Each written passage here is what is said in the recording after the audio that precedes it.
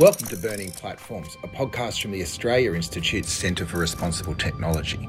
I'm Peter Lewis. This episode we're live from the ALP Fringe Festival in Meanjin, where Digital Rights Watch Chair Lizzie O'Shea joined me and Ed Santo, the co-director of the Human Technology Institute, to talk AI policy.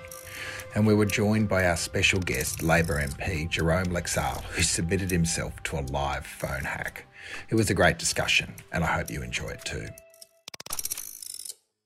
Hello everyone, welcome to a live Burning Platforms from the Labor Party's Fringe Festival in Brisbane.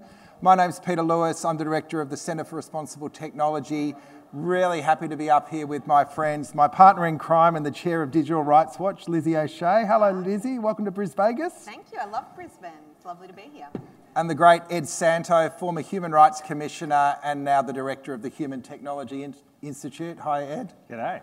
And our special guest, who is going to be the subject to a live phone hack later in the show, Jerome Lexale, the member for Bennelong. G'day, Jerome. G'day, I'm petrified. You should be, because I've seen what we've found. All right, so Can people... I unsign up to it? I'm left out now. Yeah, Uncheck the box. I reckon your consent was attained, and so here we are. So the normal format of these is that we kick around some key issues in the world of tech and politics, and then we do a deep dive. So that's pretty much what we're going to do today. But given that we are at ALP conference, and there is actually an AI policy, we thought we might actually do something substantial first, which is Labor's AI policy, which until our good friend Amy Denmead rang me yesterday and said, you know, there is an AI policy, I was going to do this without even knowing that was part of it. But it's interesting. So Labor's policy is, and I'm interested from Jerome about the degree of line of sight that you guys get in the development of this stuff as well, because it's kind of broad and also concerning at the same time. So I'll just read out the top line. It's using generative AI in ways that benefit Australians. Sounds great. Then it says recent developments in generative artificial intelligence, i.e. ChatGPT, are poised to transform industries across the Australian economy. Labor will ensure that the development of policy in relation to AI both supports the uptakes in ways that benefit Australians, who wouldn't, while introducing guardrails that safeguard Australian communities. And then it sort of goes line by line down about talking about the importance of meaningful, secure jobs, retraining and skills development, which is like the transition from technological change. And it keeps going down and down and down. Then when we get to F, it starts talking about the governance measures almost as an afterthought. Now, I don't know if you've read this, Ed. I'm interested in your take on the policy as it stands, but also about that balance between the opportunity of technology and the risks of it in a single document. Yeah.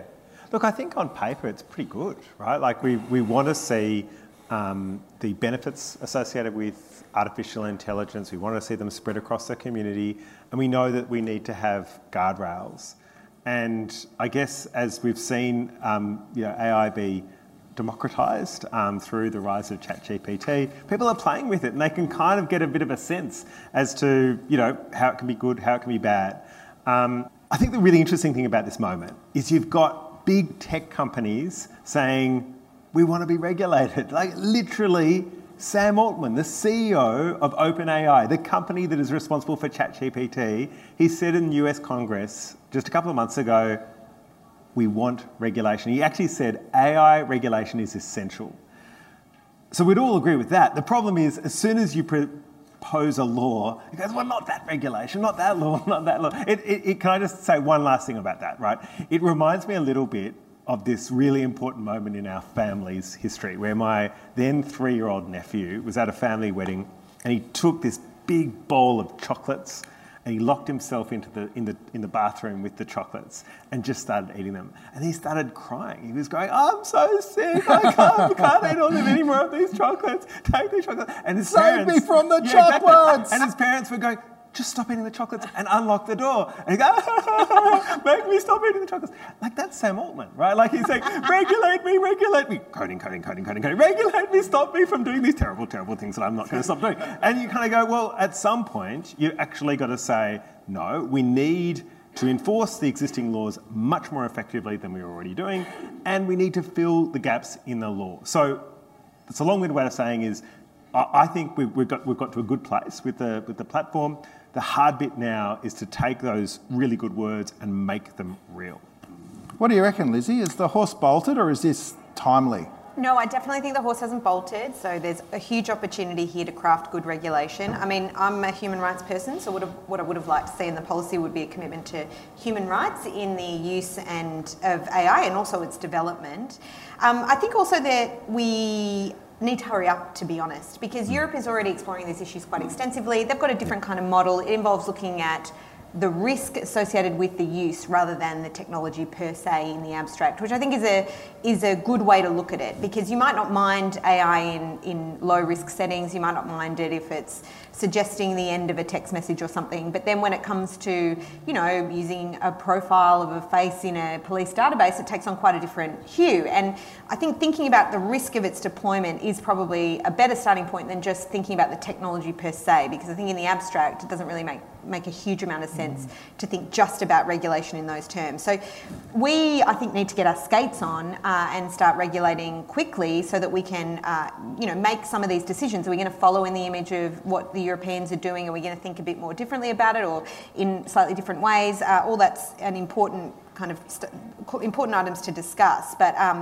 I don't think it's too late, and I think, in fact, but we do need to get our skates on. I would say Ed Husick obviously has put out a discussion paper about AI. Digital Rights Watch put in a paper to that. I think it was probably a few more questions than I would have liked, in the sense that it still seems quite... How awesome will this be? No. More like it was just about exploring some of these very difficult questions. And I'm not sure whether, it would be good to know that some of these policy positions are perhaps being thought about and then are being taken out to be tested. And that's fine. I'm happy to be in that exploratory stage. One of the challenges, I think, of this field, though, is that it's spread across a lot of different industries, a lot of different portfolios. We don't really actually have a centralised portfolio for, digital tech, so to speak. And that does mean it's a bit of a challenge, because you've got to then convince the right hand to know what the left hand's doing. And, I bang on a lot about privacy reform. We're going to talk about this in a bit, but I think actually some of these policy initiatives have to be kind of joined up if we're going to get meaningful regulation of a concept like AI. So it's not a single issue that the Department of Industry can deal with. We're going to have lots of cross-cutting kind of policy ideas and discussions to make this effective, in my opinion. I'm also interested in your take on what's going on in Hollywood at the moment, just because I thought it would be good to get Hollywood into the discussion. But there's an amazing strike going on at the moment that is all over the take-up of generative AI in the entertainment industry. So it's being framed through a workers' rights lens. Yeah, I think it's, of course, fascinating to watch this happen, because should creative works, should they be able to be automated in their production, and then people come in for a last edit, for example? That's the kind of thing that we're talking about in relation to the writer strikes. I think a lot of people in workplaces are contending with sophisticated technology already. People who work in supermarkets, in fast food chains, people who work in factories, they're obviously contending with sophisticated technical systems of management already. And unions in those places are also raising these kinds of questions, which I think is great. I absolutely think we should have labour in these discussions, because these are people who are experiencing the pointy ends of some of these technologies. They don't always have rights to kind of buttress them and protect them from the deployment of these systems, and they're great people to talk to about how they can be used effectively, but also make work meaningful, not something that's complete drudgery and that is respectful of people's rights.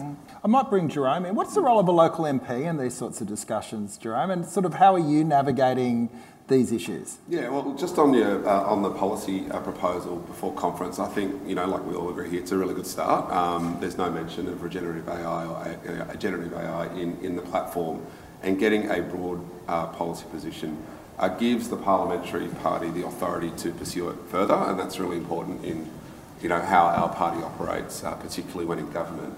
I've got a pretty unique circumstance as a local MP, given that I have the largest amount of tech workers that live in my electorate. Silicon Alley. Pill Hill and Silicon Valley and Macquarie Park.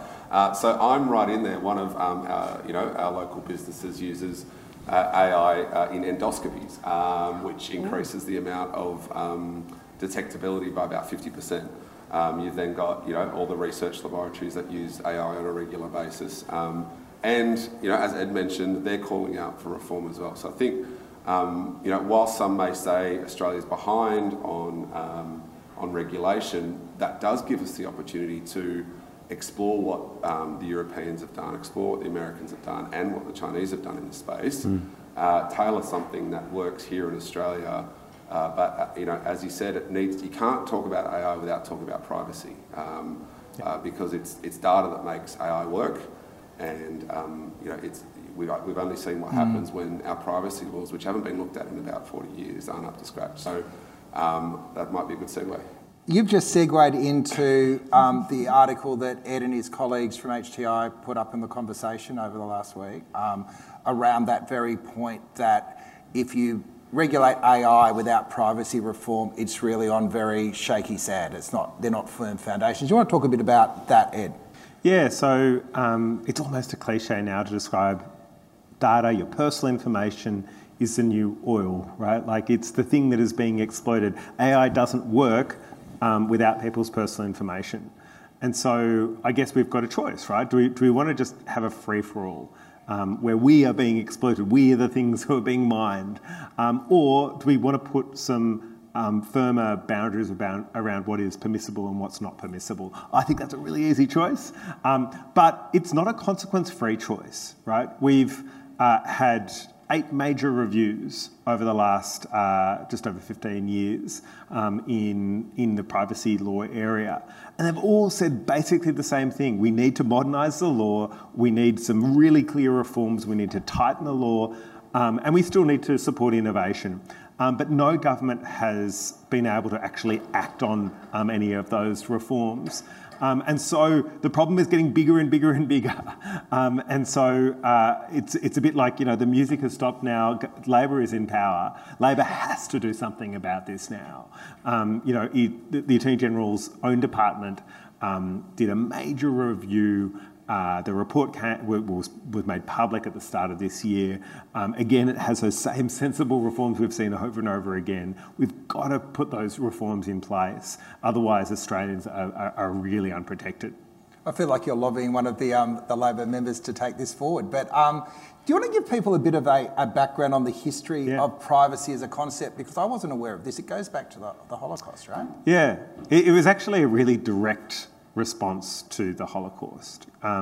So our modern privacy law was predicated on this idea that the Nazis were able to collect and hold all of this really sensitive personal information, not just about Jewish people like me, but about many other people that they persecuted.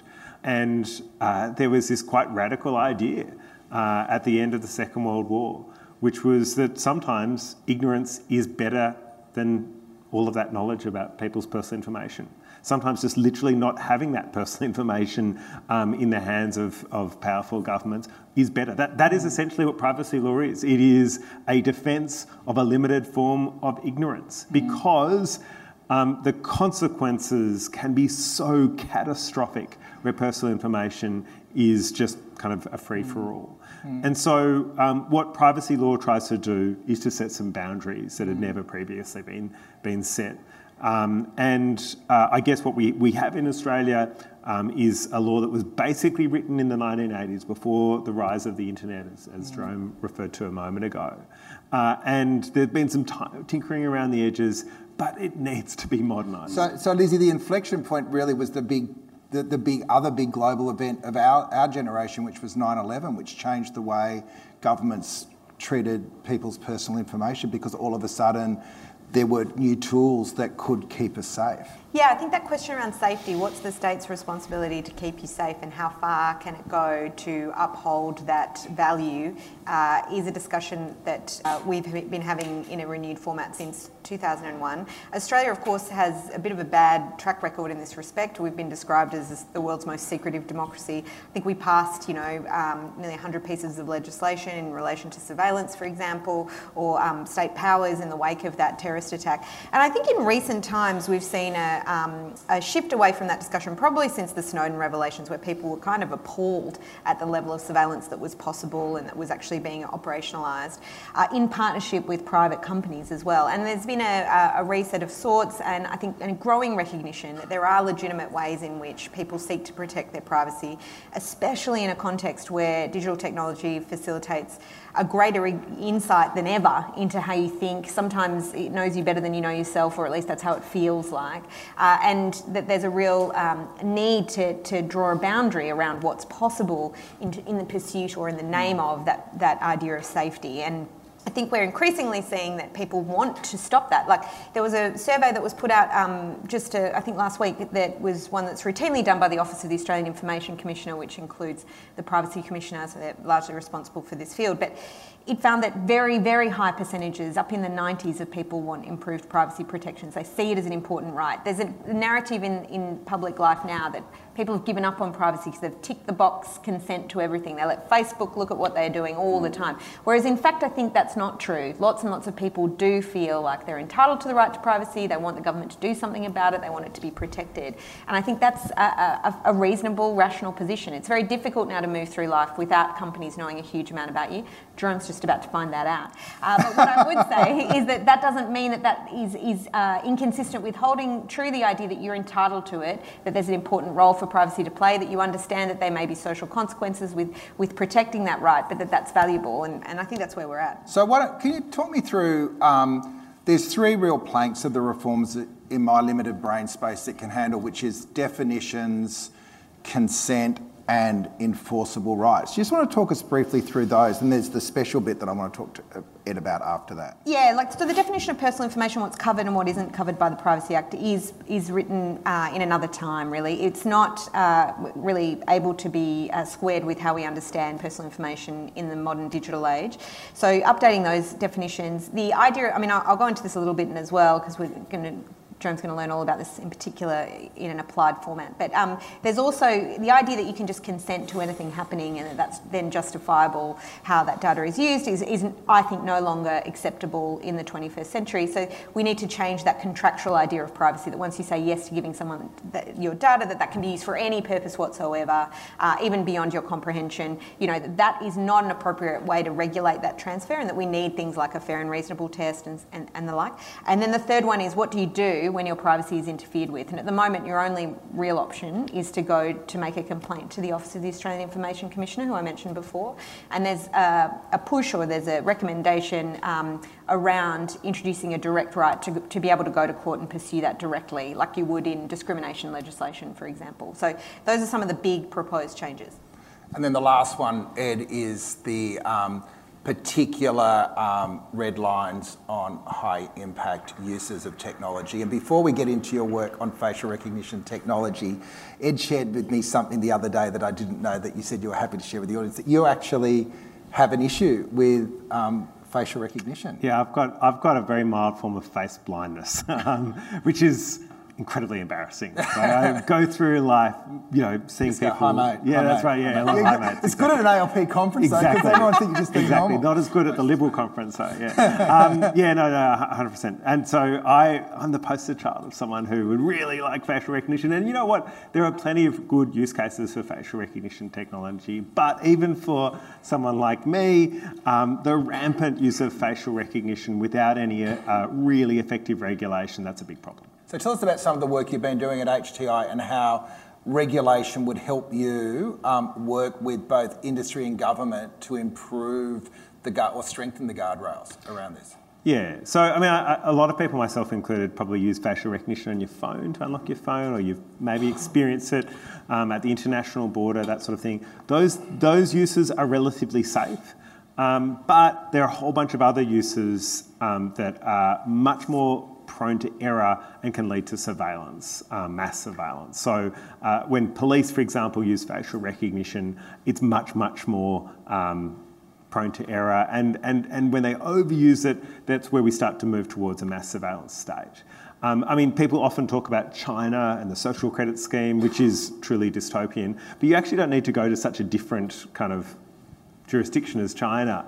If you go to London, there is literally, for every 10 residents, there's more than one facial recognition enabled CCTV camera now in London.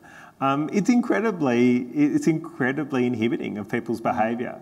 When the London Metropolitan Police did its first major trial of the use of facial recognition to identify criminal suspects, the big headline that they put out there was that we identified 102 people that we hadn't previously been able to identify who were suspected of committing crime. But it took an FOI application from the Independent newspaper to show that of those 102 people who were identified, 98 were wrongly identified, right? So huge rates of error.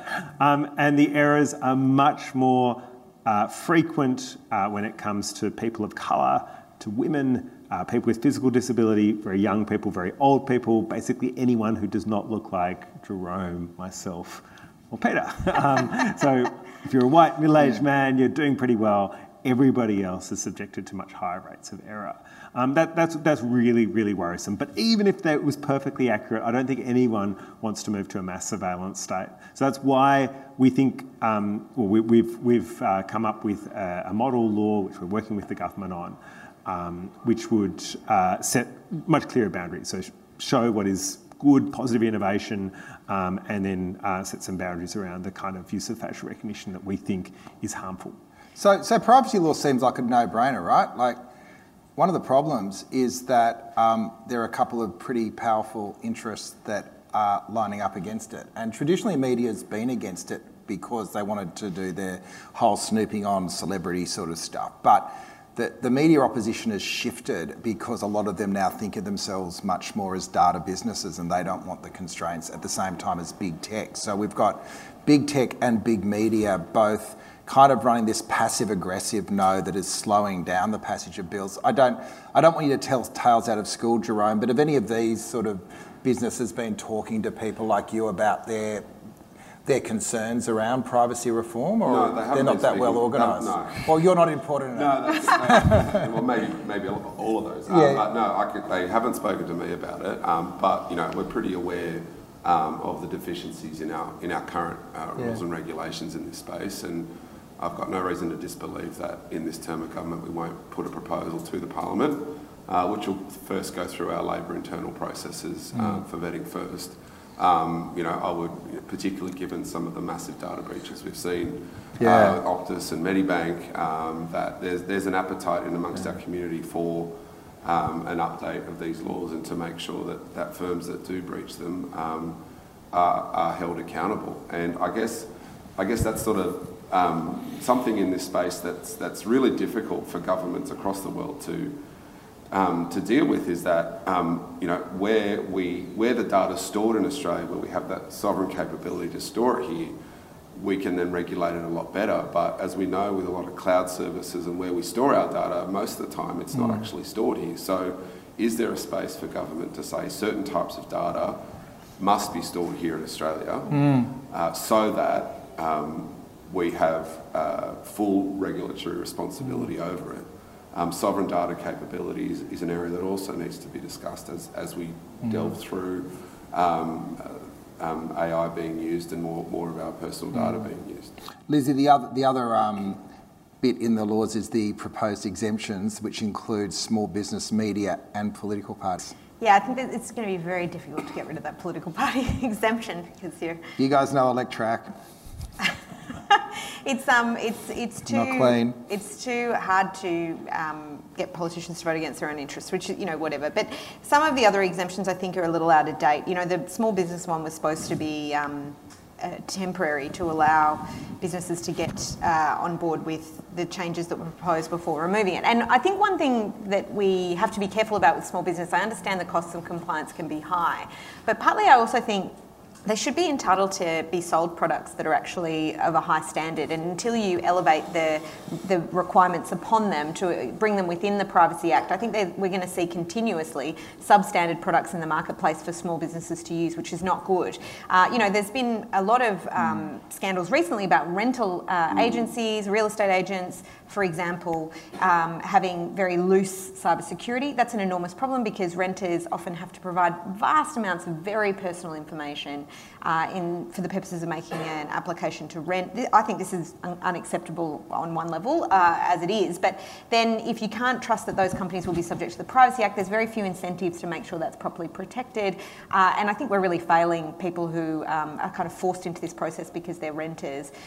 There's increasingly interest in this. There's lots of inquiries into these kinds of questions, particularly the rights of renters all around the country. Actually, there's a federal one. We've provided submissions on rent tech to South Australia, Victoria, New South Wales. So there's increasing interest in improving the experience of renters, for example. But a lot of these are small businesses excluded from the Privacy Act. And I think you do have to question the utility of that exemption because I think it serves the businesses poorly. And I think obviously lots of Australian citizens are affected by the consequences of that exemption. So Ed, you've been, you're a graduate of the Boulevard of Broken Dreams on privacy reform. You've probably sort of written it more than most.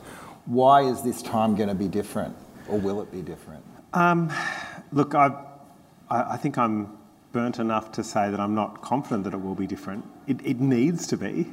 Every failure of the last 7 processes to modernise the law comes with consequences, and it's real people who are affected. Like you mentioned data breaches before. If you have your I'll be doing it again in a sec. Yeah, exactly. No, I mean if you have your personal information taken, you can be the victim of identity theft. It's horrible, and it can happen again and again and again. But with new technology, it gets even worse. So the hassle of having to get a new passport or a new driver's license, that's really, really serious. But if we're talking about a facial recognition system that got hacked, right? That's your biometric information. You can't get a new face. And again, not a theoretical risk. Technically, you can get some enhancements. Well, yeah, that's right. That might not be enough. Yes. Your beard, for example, it's a great enhancement for the people listening in, but it doesn't quite, give you a new face entirely. So that the example that I was going to refer to was from the United States, which is one of the major facial recognition systems that the Department of Homeland Security runs at the border with Mexico. That system was hacked. And a couple of 100,000 people's biometric information was accessed. What do you do now, right? Yeah. That is incredibly worrisome. So unless you've got effective law, you're not doing everything you can to protect the community. Great. And at the end, we're going to have a bit of a talk about some of the work going on to land this. Yep. But it's time now for our, what are we calling this? I think it's called the live column. hack.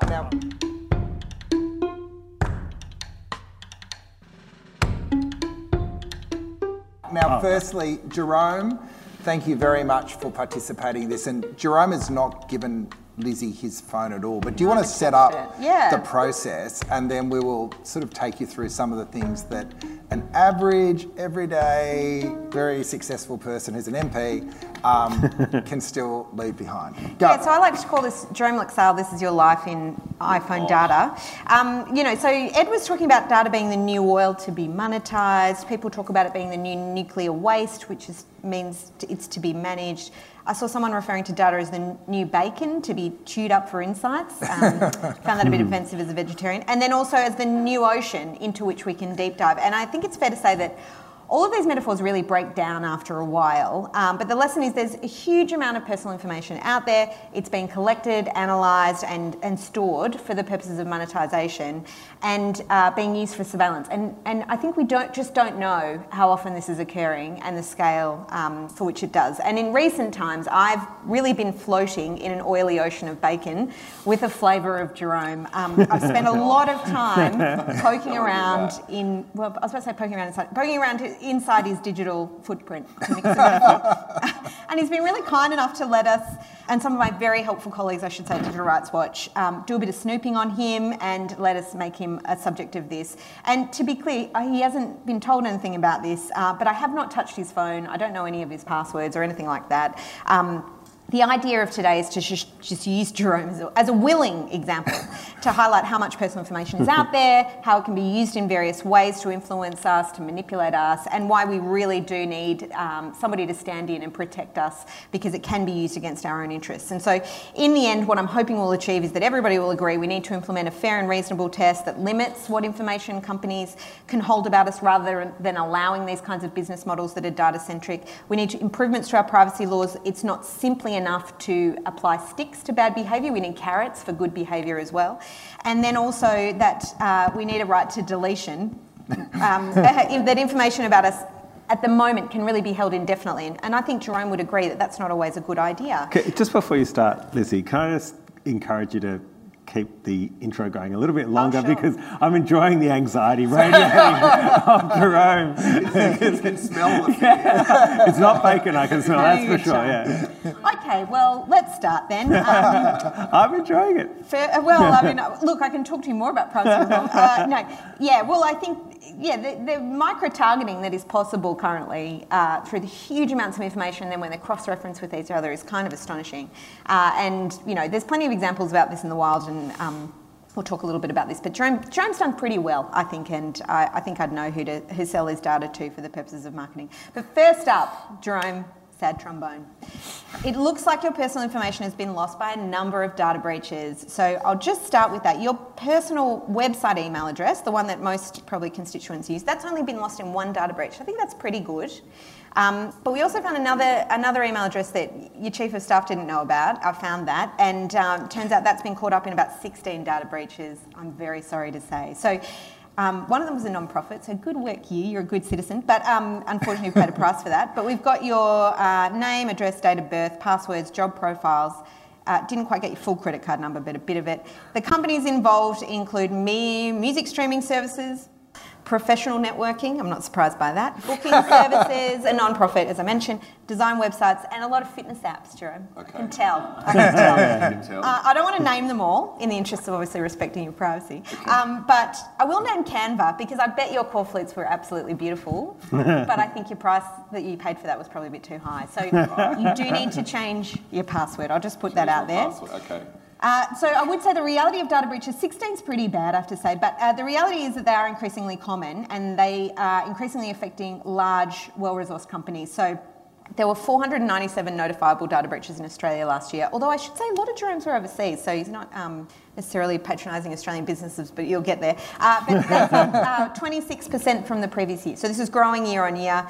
An obligation of data minimisation is one of the key ways in which we limit the impact of these kinds of major data breaching. It would stop, I think, the incentive for criminal hacking, but it would also mean that the consequences for people like Jerome are less devastating.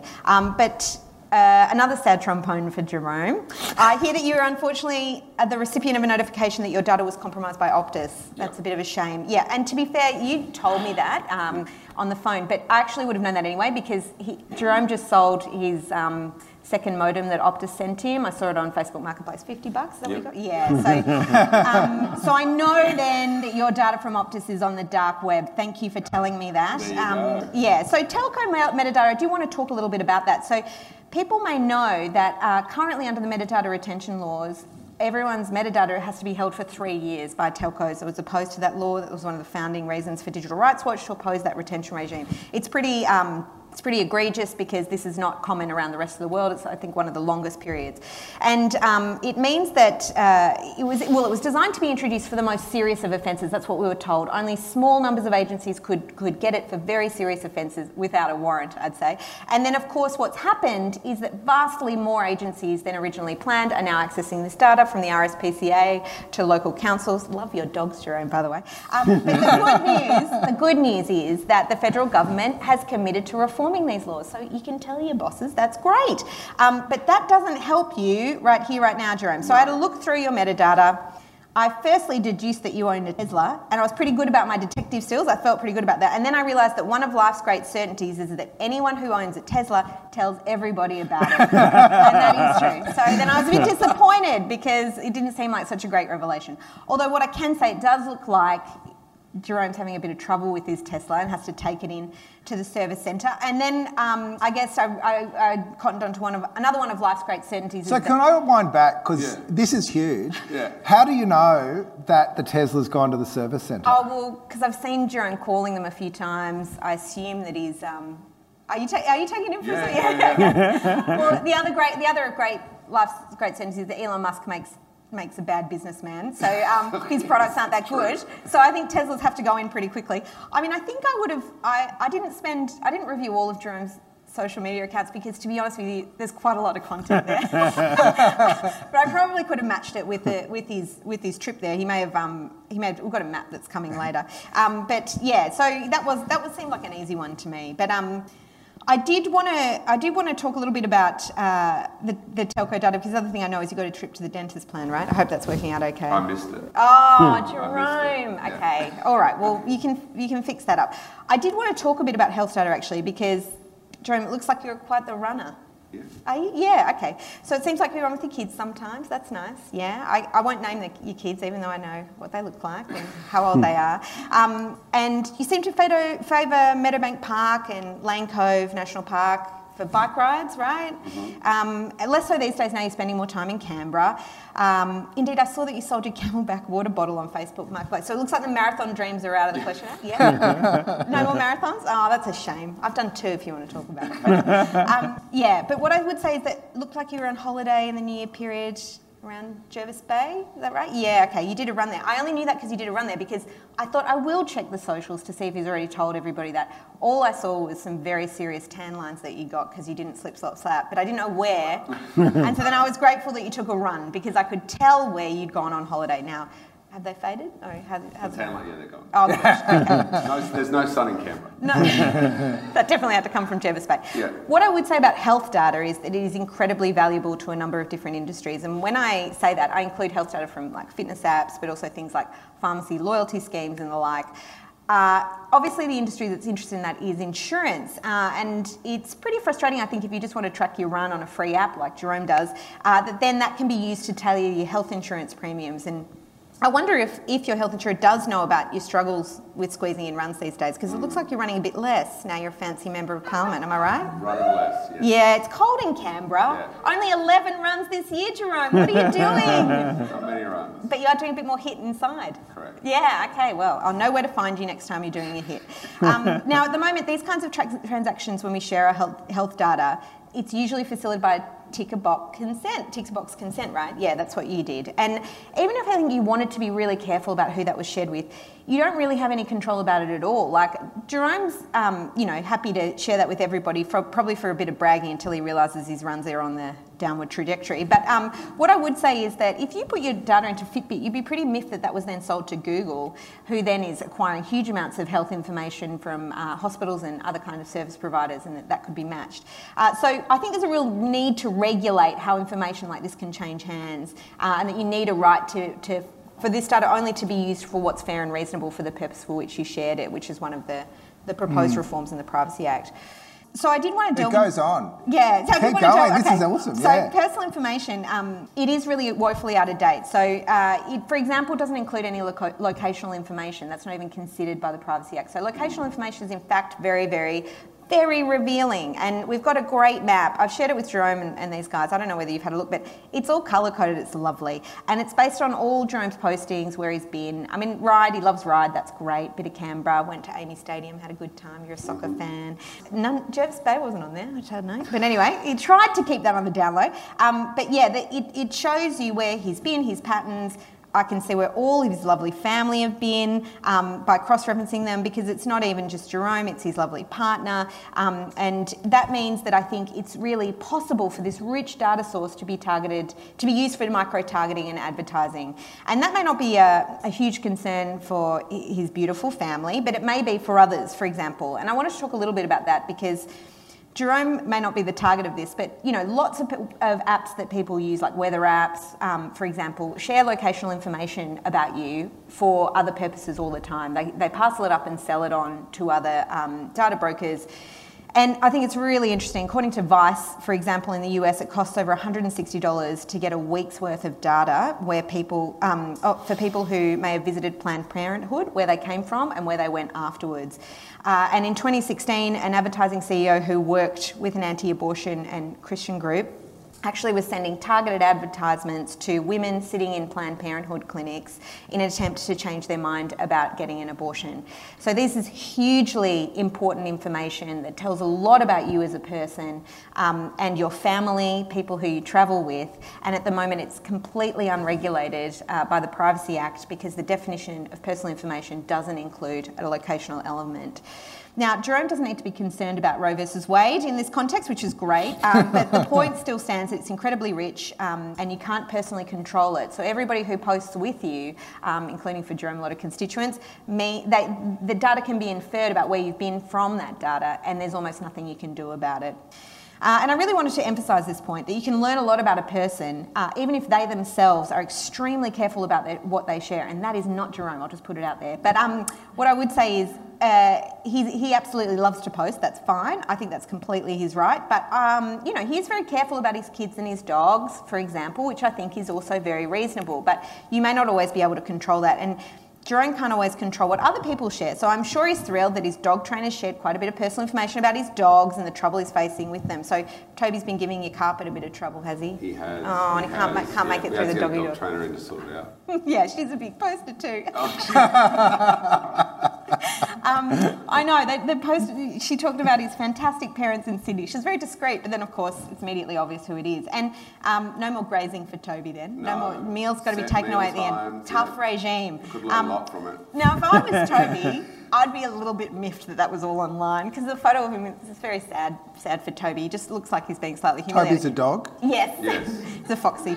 And if you look at Jerome's feed, Toby's presented in a lovely light. It's really like his highlights reel. It's like his real Instagram moment. But then when you look at the dog trainer, you think, oh, there's a lot more to Toby's life. And he's just kind of working it out. And I'm not saying you would necessarily, but if you felt that was an interference with your privacy and you were Toby, for example, if someone shares information without your consent, you have not that much you can do about that at present. Your only real recourse is to go to the Privacy Commissioner and make a complaint, but you can't go to court, like I mentioned before. You can't, if you were the victim of a mass data breach, including Jerome being one of those people, you can't necessarily go to court and directly sue for compensation. That's a problem. So I do think we need to fix that, give people a direct right of action.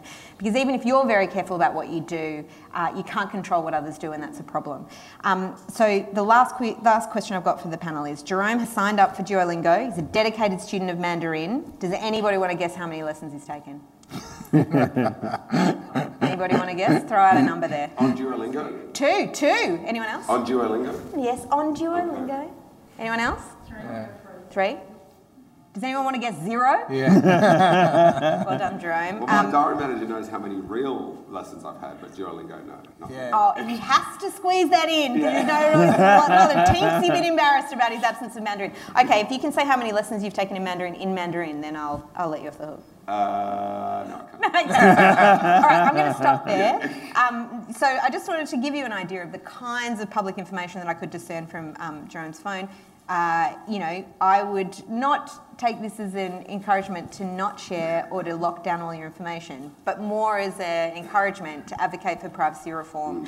Because Jerome's a capable person who's in a good situation, is a high-profile guy. But if you were a victim of domestic violence who didn't necessarily want everyone knowing where you were at all times, you were seeking very personal reproductive health care, or for any other reason, you just want to be able to move through the world without being scrutinised at all times by advertisers, I think you've got a very legitimate concern.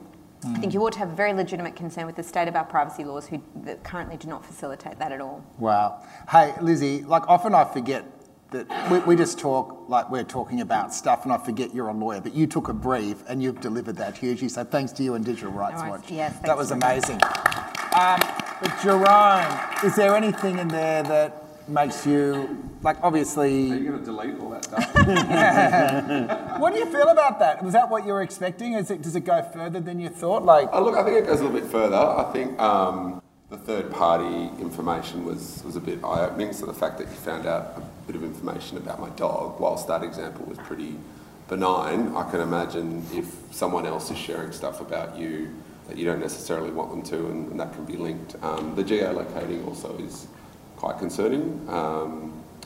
But yeah, it was a good eye-opener, and thanks for not ruining my career. Ed, what do you think when you think that much on most citizens is out there? Like, why should we be concerned? I mean, I think some of the discussions about privacy just because a lot of it is just, I don't care anymore. Like, it's all out there, so why stop? Well, that's right. So, and some of the discussions about privacy are really either defeatist, which is the argument you just made, and even then, it's a bit like climate change, right? There is a material difference between a 2-degree warming of temperatures and a 3-degree warming. Like we should minimise the scope of that problem, even if we can't absolutely address it. But the other point that really I think was driven home by that is that privacy can feel like the most abstract human right. I know that as a human rights lawyer myself.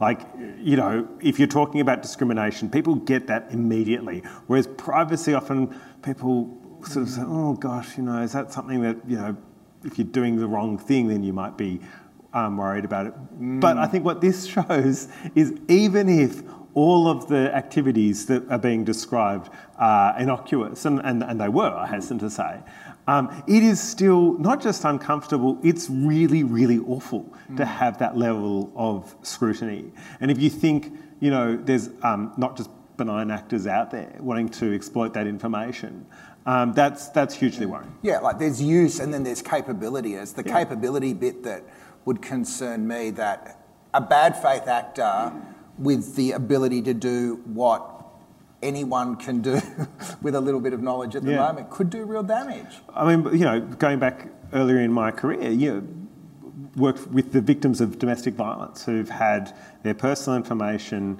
leach into the public domain. It's been exploited by a former partner, some abusive former partner. You can imagine how catastrophic that could be. And so I think we have to take it seriously. It's easy to sort of make jokes about it and so on.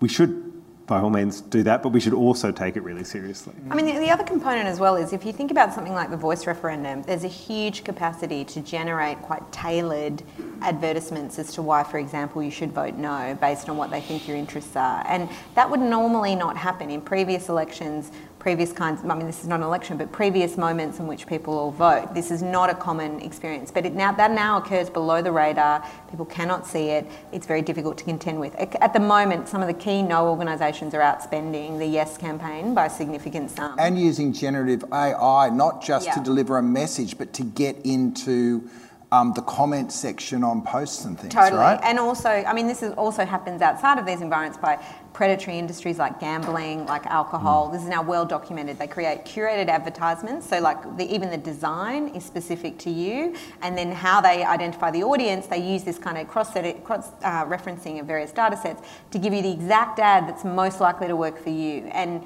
at the moment, that really damages our democracy, as well as obviously is being used in predatory ways by companies that have an interest in manipulating you, and that's a big problem. So I wonder, just to round off this discussion, how do we approach this as progressives? So I think it's interesting going back to Labor's platform on AI. There is the bit we need to support industries to create jobs, we need to support workers through transition, and we need to create some protections for the public. But that seems to me to be kind of the ticker box. What should, and even the term progressive I sometimes struggle with, because it in a way is this more, we've got to embrace a bit of conservatism in the way that technologies develop. Absolutely. I think we can't let AI or breaches in privacy erode away the rights that we fought for so long. Like, we can't, in terms of lending and renting, we can't let AI exclude swathes of population who would otherwise have rights to be protected in rental applications or getting a loan or applying for a job. We need to be conservative in protecting what we fought for, but I guess embrace the opportunities that these technologies provide us. And we've done okay with that, but there's, I guess, what's happening now so differently. is the speed at which some of this new technology comes in. But yeah, we can't give up what we fought for, I think, is how we do this in a progressive way. Let's talk, Ed, a bit about how we collectively are trying to harness a bit of civil society to push around this. Like, who are the players in the ecosystem that give a damn, and who needs to be brought into the ecosystem? I mean, I think there are very few civil society organisations like Digital Rights Watch who have really gone deep on this issue and really turned their minds to how, the rise of new technology, it is causing fundamental threats to things that we really care about, right? Our ability to go through the world without having our rights exploited, that's really important. I think the Attorney General, whose portfolio this is, has been really explicit with their community. He's saying, well, look, there are some very strong, powerful interests who are opposed to privacy reform and have been for a long time. If there's a groundswell of the population who actually cares about this, I need to see it, right? And the government needs to see it. So they need to hear from civil society organisations, not just Digital Rights Watch, but others that care about, the public interest. And they need to speak very clearly that we need to modernise our laws and we need to improve those basic privacy and human rights protections. So Choice has been really strong on coming up with some amazing case studies. So if you're interested, look at what Choice is doing. There seems to be also a bit of a burgeoning movement around people representing children, and I know that Digital Rights Watch has been putting together. Yes, that's right. An open letter. We are. So if you are a parent that's interested in privacy reform, you're welcome to sign our letter. This has kind of been spurred out of a desire to kind of think quite critically about this blossoming tech sector in the education field, which often relies on parents being busy and consenting to the sharing of information about their children, and a real requirement to kind of opt into these systems. You don't really have the capacity to opt out if your kid's in a school, and these systems can be very invasive, and they're collecting data about children that they can hold for the rest of their lives. And I think we owe our children an obligation to not permit this to continue and to fight for their right to be able to have a childhood that is free from surveillance. And that we need to find other solutions that aren't just tech-based to some of the problems that we face in this field. If there's real issues that that technology can be used for successfully in an education setting, but I think it's reasonable to expect that the data that's held is treated differently and respects the rights of children. And there's a lot of parents who are quite concerned about that, which is a good thing, and we want to make their voice heard so that it's not just perceived as white men in basements wearing tinfoil hats. This is actually an issue that affects lots and lots of different people in society, and parents are an obvious example. When you did that, I did. I think it was to the two of you, right? Not me. Exactly. Sorry, guys. You were just I aspire to tinfoil. Look, it seems to me that the last challenge is that there are so many urgent issues. There's climate change is an urgent issue. The Voice this year is an urgent issue. Housing is an urgent issue. Dealing with racism, dealing with any form of discrimination is an urgent issue. And often something like this gets lost in the Chinese menu of issues, whereas it really is foundational. The rights of renters sits on privacy law. The future of work sits on privacy law. Respectful conversations around the voice sit around privacy reform. Coming up with a shared sense of truth around the greatest existential challenge we're facing, which is climate change, relies on that. So I guess the entreaty for everyone here today at the conference, but more in general for anyone that's interested in a more progressive society, is this is kind of a battle we got to win, right, Ed? And it's going to happen over the next 6 to 12 months. And we're looking for friends in Canberra. I know Jerome's on our side now after today, but we've got to really find a way of marking this as something that for the first time in 40 years is not put in a too hard basket. Well put. Hallelujah. Yeah. Let's call it quits. Thanks, guys. Been a great having you in the room, and thanks for being part of Burning Platforms, which will be in the feed if we recorded it properly. Thanks, Lizzie. That was terrific, and thanks for being such a good sport, Jerome. Thanks for having me. Cheers. You've been listening to Burning Platforms, a fortnightly podcast from the Australia Institute's Centre for Responsible Technology. It was recorded on August 18 and produced on Gadigal land by Jennifer Macy. Talk again soon.